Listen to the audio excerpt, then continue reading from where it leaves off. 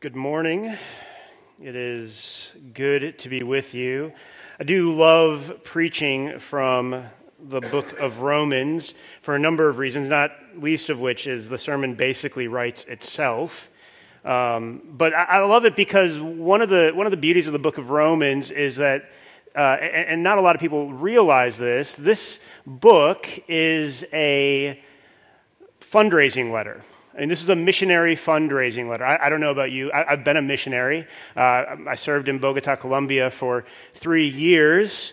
And it's one of those fascinating things every time I come to the book of Romans to realize that this is a fundraising letter from a missionary telling the church in Rome, hey, I need to raise some money, but since you guys don't know me yet, let me tell you what my gospel is.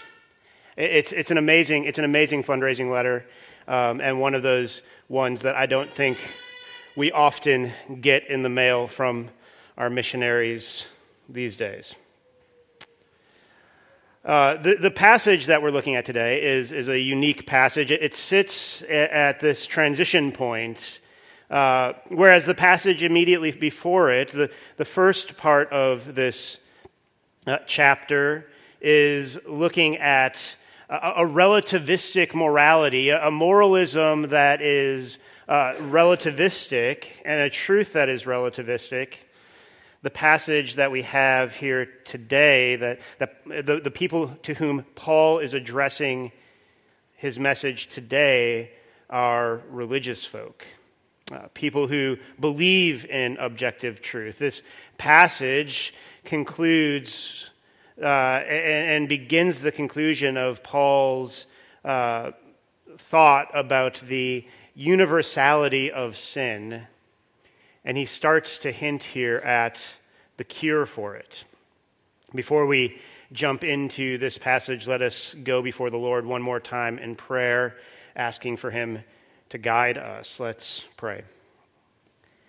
Heavenly Father, we do come to you today thankful for your many gifts that you have given us. We thank you for promising to meet us here in this place through your word.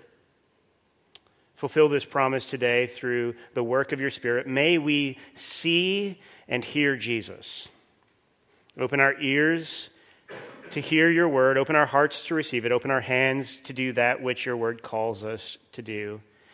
For we pray all of this, trusting in the name of your Son and in the power of your Spirit, who live and reign with you, one God, always and forever. Amen. They said it could never happen. They said it was as safe as houses. They said it was unsinkable. So confident were they that they only provided enough lifeboats for half the passengers. Any more, they said, would be a waste of space. But unfortunately for them and for 1,500 other people, they were tragically wrong. On April the 15th, 1912, while on its maiden voyage, the Titanic struck an iceberg in the middle of the North Atlantic at the speed of 22 knots. And within 3 hours, the ship had sunk without a trace. The motto, you can never be too careful. When lives are at risk, you can never be too sure. It's human nature, isn't it, to misplace our trust, to put our sense of security in the wrong places. We've heard people say, and perhaps you've even said it yourself, it can never happen to me. It couldn't happen to us, only to be proven wrong by events. Feeling safe doesn't always mean that we are safe. And what's true of journeys across the Atlantic is also true of our journey through life. In the opening chapters of Romans, Paul is spelling out the bad news, so we can get to the good news in chapter 3. And in this closing section of chapter 2, Paul turns his attention to those who think that morally respectable. These are people who think moral respectability will allow us to avoid God's wrath. And now, in the passage that we have before us, Paul turns to those who think that religious respectability will do the same. He sets his sights. His sights are trained on that form of self-righteousness that is often connected with some form of religious affiliation. And thus, in verse 17 of chapter 2, he says, "If you call yourself a Jew and rely on the law and boast in God." You see, here at this point in Romans chapter 2, Paul is not addressing the good humanist or the good pagan, but the religious person, and particularly the Jews.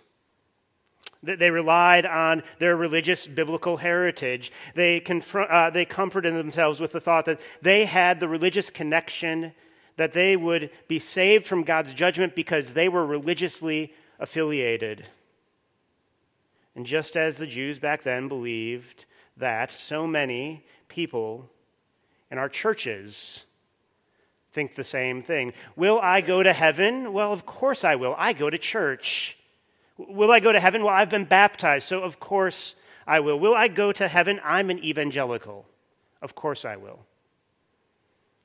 And Paul here says in this passage, no, your religiosity cannot save you any more than your morality can save you.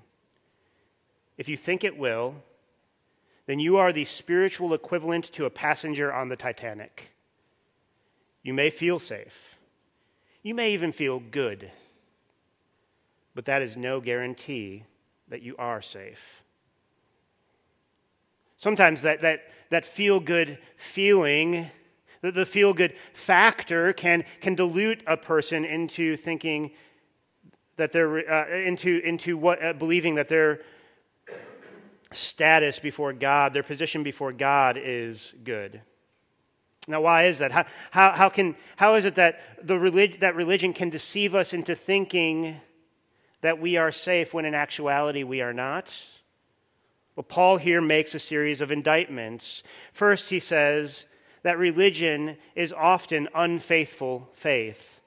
That is, what Paul is saying here is that religion oftentimes breeds hypocrisy. Look what he says in verses 17 to 22. He says, "But if you call yourself a Jew and rely on the law and boast in God and know his will and approve what is excellent because you are instructed from the law, and if you are sure that you yourself are a guide to the blind, a light to those who are in darkness, an instructor of the foolish, a teacher of children, having in the law the embodiment of knowledge and truth, and then you who teach others, do you not teach yourself? Will you preach against stealing? Do you steal?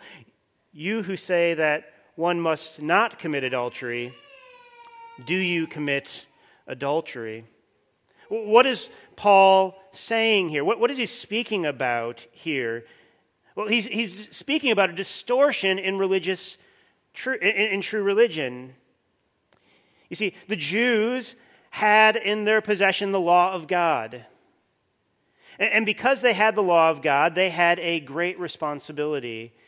In fact, the law, the Old Testament says over and over again that they were to be a light to the nations. But the trouble was that instead of producing an attitude of humble gratitude to God, they had the exact opposite happen to them. The Jews saw themselves as superior to others. Their religion became an opportunity for self-centered pride and arrogance. God's blessings were such that they thought, we are the people. They boasted in themselves. And this religion that they preached was not about God, but it became a religion that was about them. It became a religion that was more about them and their greatness than it became a religion about God.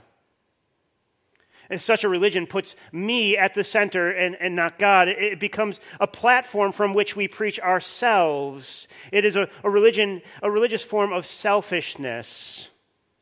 it is hypocritical to say that we preach ourselves. And it becomes a form of self-promotion and self-fulfillment.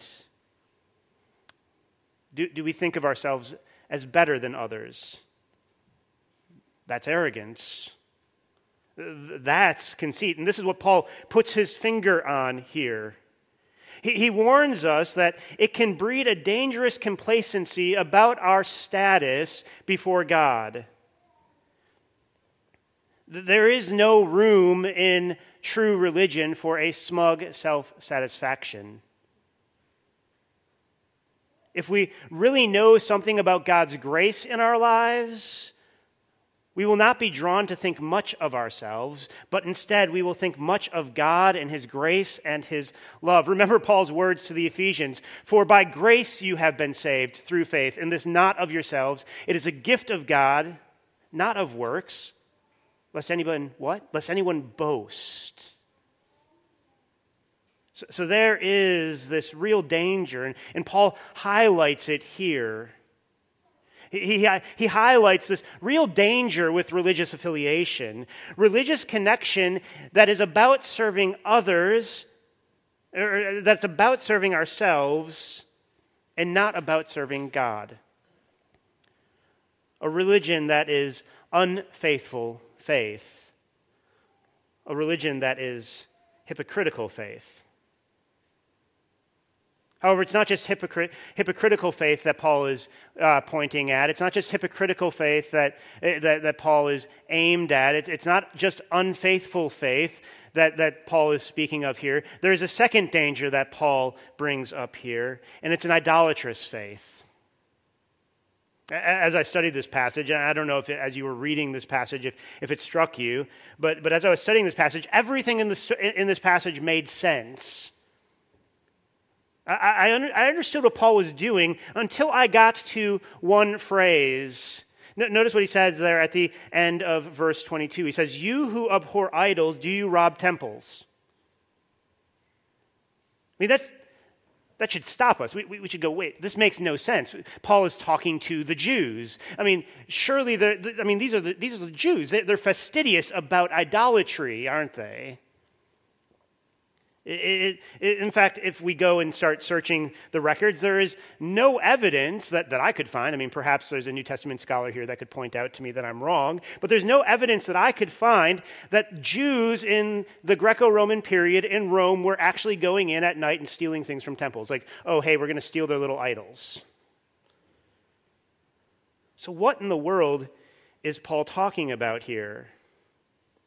I mean, you need to remember that Paul was a man who knew what he was talking about. Paul was a man who understood the Jewish people. He was a super Pharisee after all, wasn't he? I mean, remember what he says in Philippians. He was a Hebrew of Hebrews. As to the law, a Pharisee. As to zeal, a persecutor of the church. As to righteousness under the law, blameless. Paul knew more about what it meant to be religiously committed than we can imagine. Yet he knew how easy it was for those who were religiously committed to be idolaters. So what is Paul doing here? Well, Paul is not speaking literally, but metaphorically. What Paul is saying here is that it's easy for you to say you live for God, when in actuality you aren't living for God.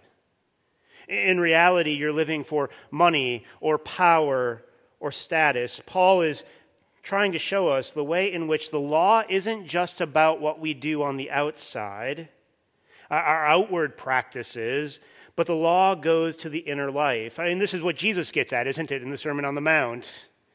Jesus, we've all heard what Jesus says. He says, "You've heard it said, do not murder." What does he say? But I say, don't even hate your brother.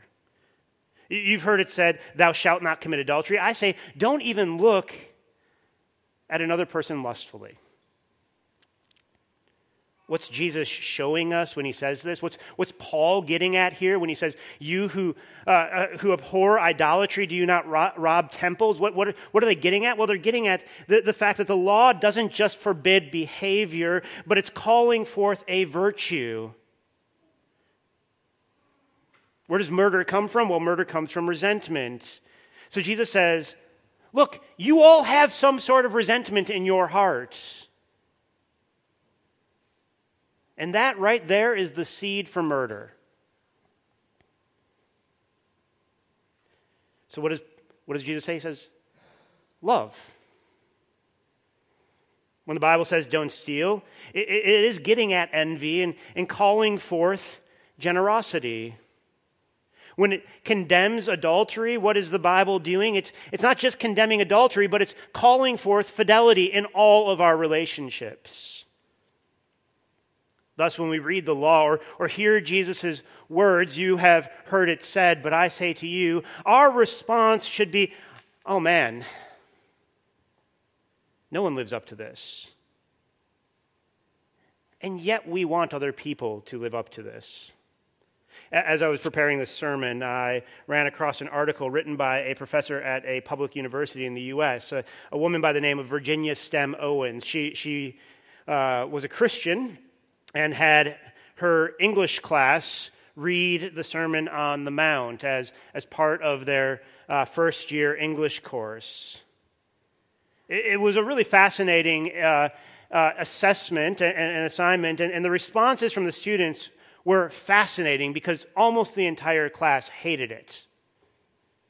One of the students said, "I do not like the Sermon on the Mount. It made me feel bad because I'm not perfect and no one is." Another student said, "The thing asked in the Sermon on the Mount are absurd. To look at a woman is idolatry. That is the most extreme, stupid, unhuman statement I have ever heard." Here's the thing. We all want to live in a place where people live serving others, thinking of others' needs above themselves. We all want to live in a place where we are caring for the least and the last in our society. We want to live in a place where everyone is absolutely honest and keeps their promises. We want to live in a society like that. But we don't want to do it ourselves. Hearing this makes me feel bad. This is hypocrisy. This is idolatry. That's what's on display in this passage. When I was first starting out in ministry, I would often think that anyone who had a Bible or could talk to me about theology must be a Christian. Everyone who said that they were an evangelical had to be a Christian, but the longer I have been in ministry, the more I have realized that this is not true. Paul knew more than most what religiosity looked like. Paul knew more than most what it meant to be religiously committed, but say one thing and do another. He knew what it meant to say you were living for God, but in actuality living for yourself. Sometimes we blaspheme God's name by failing to live and witness as we should. There is no hypocrisy, there is no idolatry like church hypocrisy and church idolatry.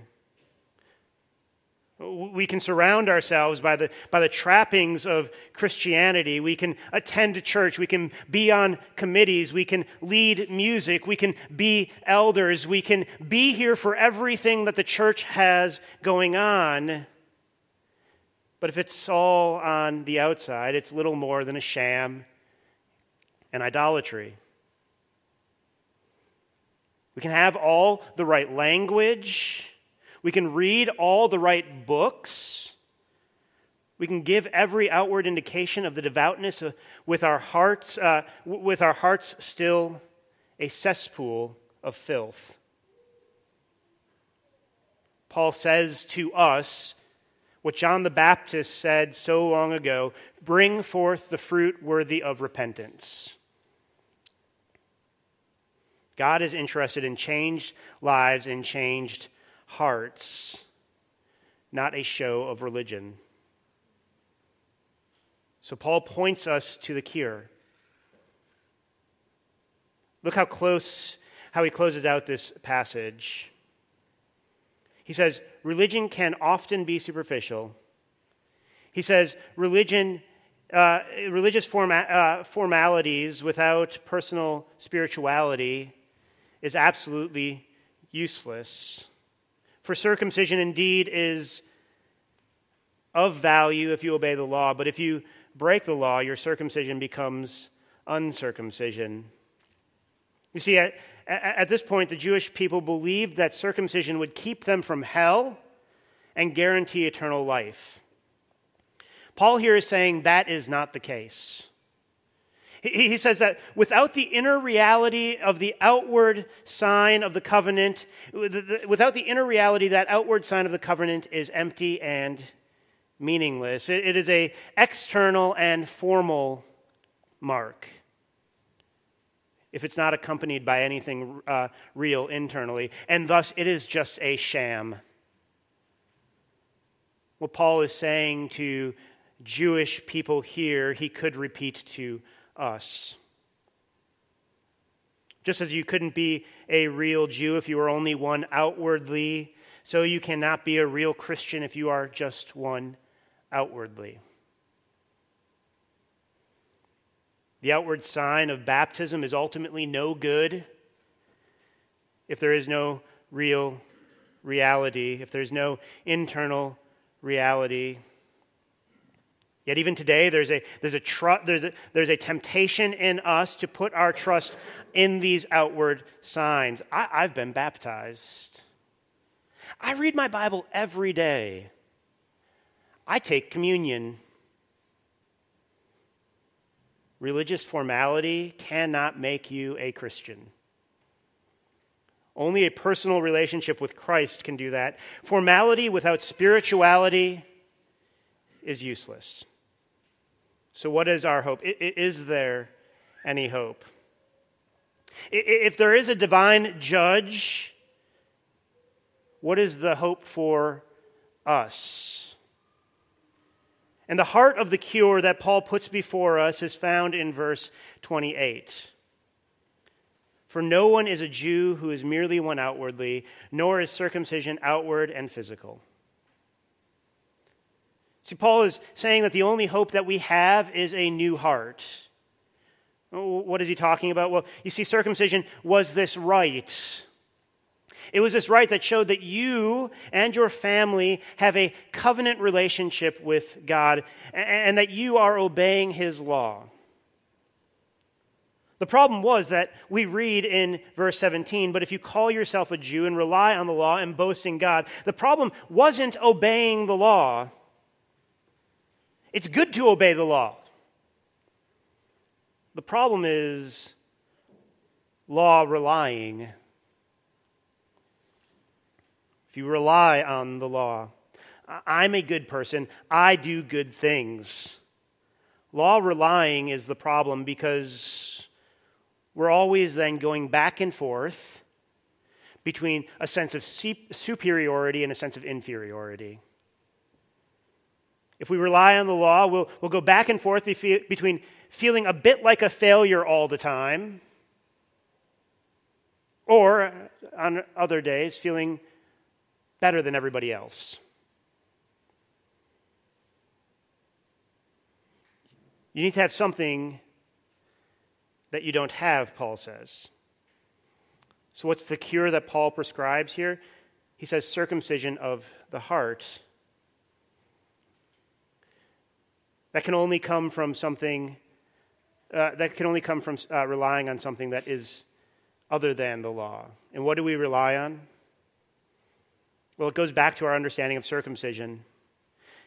I'm sure you all have heard huge talk about circumcision before. Circumcision was a symbol of the Old Testament covenant curses. It was a symbol of the curse that is brought with covenant breaking. If we think back to Genesis chapter 15, Abraham participates in this covenant ceremony where he cuts animals in half. And unlike in our day and age, where if you want to enter into a contract with somebody, you just sign the contract. In this day and that day, when you wanted to enter into a covenant with somebody, you didn't sign a contract, but you walked through these pieces of animals.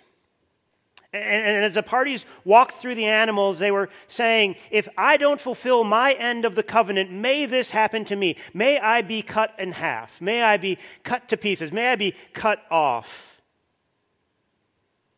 The striking thing about Genesis chapter 15, when we go and see this ceremony made, this ceremony participated in, Abraham has cut these animals in half. And God causes a deep sleep to fall on him, and the only one to walk through it is God. What God says at that moment as he's making this covenant with Abraham is, if I am not faithful to this, may I be cut off. God is acting out the curse of the covenant. Circumcision was like that. It was bloody, and it was meant to remind us of being cut off. And God was saying with circumcision that if we take on the law, but we don't follow it, the curse of the covenant is to be cut off. So what's the hope for us? What is the cure? If this is the case, on Judgment Day, we are all going to be cut off. But Paul tells us something in Colossians chapter 2. He says, in him, in Christ, also you were circumcised with a circumcision made without hands, by putting off the body of flesh, by the circumcision of Christ, having been buried with him in baptism, in which you were also raised with him through faith in the powerful working of God, who raised him from the dead. Paul says two amazing things there that apply to our passage here. The first thing he says is that when Jesus was on the cross, he was actually being circumcised. It was bloody, and he was being cut off. This is what Isaiah chapter 53 is getting at when it says, he was cut off from the land of the living. What Paul is saying there is that Jesus did that for us. He took the curse so that we wouldn't have to. The second thing that Paul is saying here is that in him we are the circumcision. He is saying that all Christians, male and female, have already been through the judgment. In Jesus Christ, we have been through Judgment Day. In my teenage years, I started to read a lot of theology, and one of my favorite theologians at the time was a man named Jonathan Edwards. Edwards was a famous 18th century American theologian and preacher. On July 8th of 1741, he preached his most famous sermon. He preached this sermon to a very respectable group of church-going folk. They were very religious. And the sermon he preached was a sermon called Sinners in the Hands of an Angry God. And this is what Edwards says. I'll read a portion of it. He says, your wickedness makes you, as it were, heavy as lead, and to tend downward with great weight and pressure towards hell. And if God should let you go, you would immediately sink and swiftly descend and plunge into the bottomless gulf. And all your righteousness would have no influence to hold you up and keep you out of hell. And then a spider's web would have to, no more influence than a spider's web would have to a falling rock. He goes on to say this. He says, "The God who holds you over the pit of hell, much as one holds a spider or some loathsome insect over the fire, abhors you and is dreadfully provoked. His wrath towards you burns like fire. He looks upon you as worthy of nothing else but to be cast into fire. He is of purer eyes than to bear to have you in his sight. You have offended him infinitely more than ever a stubborn rebel did his prince. And yet it is nothing but his hand that holds you from falling into fire every moment. It is as it was in the days of John the Baptist. The axe is in an extraordinary manner laid at the root of the trees, that every tree which brings forth good fruit may be hewn, which brings not forth good fruit, may be hewn down and cast into fire. Therefore let everyone that is out of Christ now awake and fly from the wrath to come." That sermon that Edwards preached on that day in July 1741 precipitated a mass revival in New England. His congregation felt utterly condemned by the word of God. They were driven to cast themselves upon the one who was cut off in their place. Our being here today means nothing if we do not have a real spiritual response in our souls. Formality is useless ultimately. You must be born again. No man is a Jew if you are just one outwardly.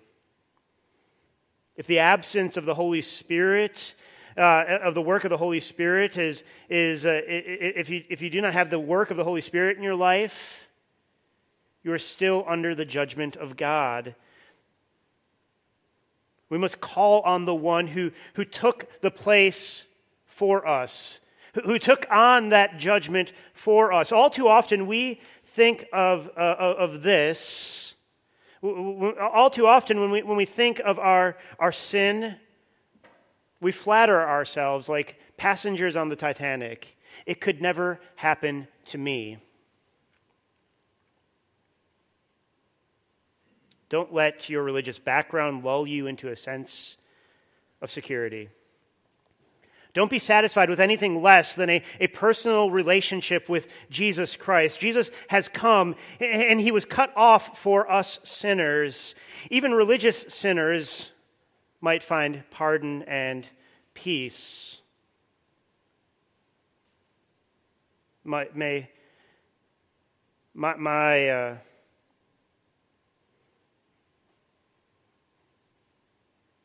prayer is that we flee the wrath to come. The gospel is not just a message for atheists and pagans alone. It is a message for us religious people here. Flee to Christ, for he alone provides shelter from the storm. He alone is our hiding place. There was a poem found on a captured soldier during the American Civil War. He was ultimately executed. This is the poem. Hail, sovereign love that first began the scheme to rescue fallen man. Hail, matchless, free, eternal grace that gave my soul a hiding place. Against the God who rules the sky, I fought with hand uplifted high, despised the mention of his grace, too proud to seek a hiding place. Enwrapped in thick Egyptian night and fond of darkness more than light, I madly ran the sinful race, secure without a hiding place. But thus the eternal counsel ran, Almighty love, arrest that man. I felt the arrows of distress and found I had no hiding place. Indignant justice stood in view. To Sinai's fiery mount I flew, but justice cried with frowning face, This mount is no hiding place. Ere long a heavenly voice I heard, in mercy's angel's form appeared, who led me with gentle pace to Jesus Christ, my hiding place. Should storms of sevenfold vengeance roll, and shake this earth from pole to pole. No flaming bolt could daunt my face, for Jesus is my hiding place. On him almighty vengeance fell that must have sunk a world to hell. He bore it for a chosen race and thus became their hiding place. A few more rolling suns at most shall land me safe on heaven's coast. There I shall sing the song of grace and see my hiding place. Friends, is Jesus Christ your hiding place today? In that famous allegory, Pilgrim's Progress, we find Pilgrim arriving at the gates of the New Jerusalem. And he's eager to find out the fate of one of his fellow travelers, whom he was sure he would find at this new city. And what he finds out is that for this one, it had been a show and a sham. And Pilgrim says simply, "Then I saw that there was a way to hell, even from the gates of heaven." We might say it could never happen to me. Jesus said, "I tell you the truth, no one can see the kingdom of God unless he is born again." There is no way to escape judgment. There is only one way to avoid hell. And the only way to escape judgment and to avoid hell is through faith in Jesus Christ. The one who did not avoid God's judgment on the cross, the one who bore hell for sinners on the cross, the one who was cut off that we might live. Faith doesn't mean a vague belief in God. It means that we give him everything, all that we have and all that we are. So this day, flee to Christ. Give him your life. We all need a hiding place. Make sure you have Jesus. This is the word of God for the people of God. Let him who has ears to hear what the Spirit says to his church. Let us pray. Heavenly Father, we do thank you for your Son, who is our hiding place.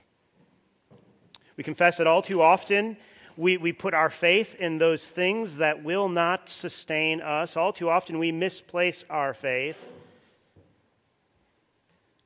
So, Lord, lead us to our hiding place. Cause us to find shelter in the shadow of your wing. May we look to Jesus and cry to him this day. We pray this in the precious name of our Lord and Savior.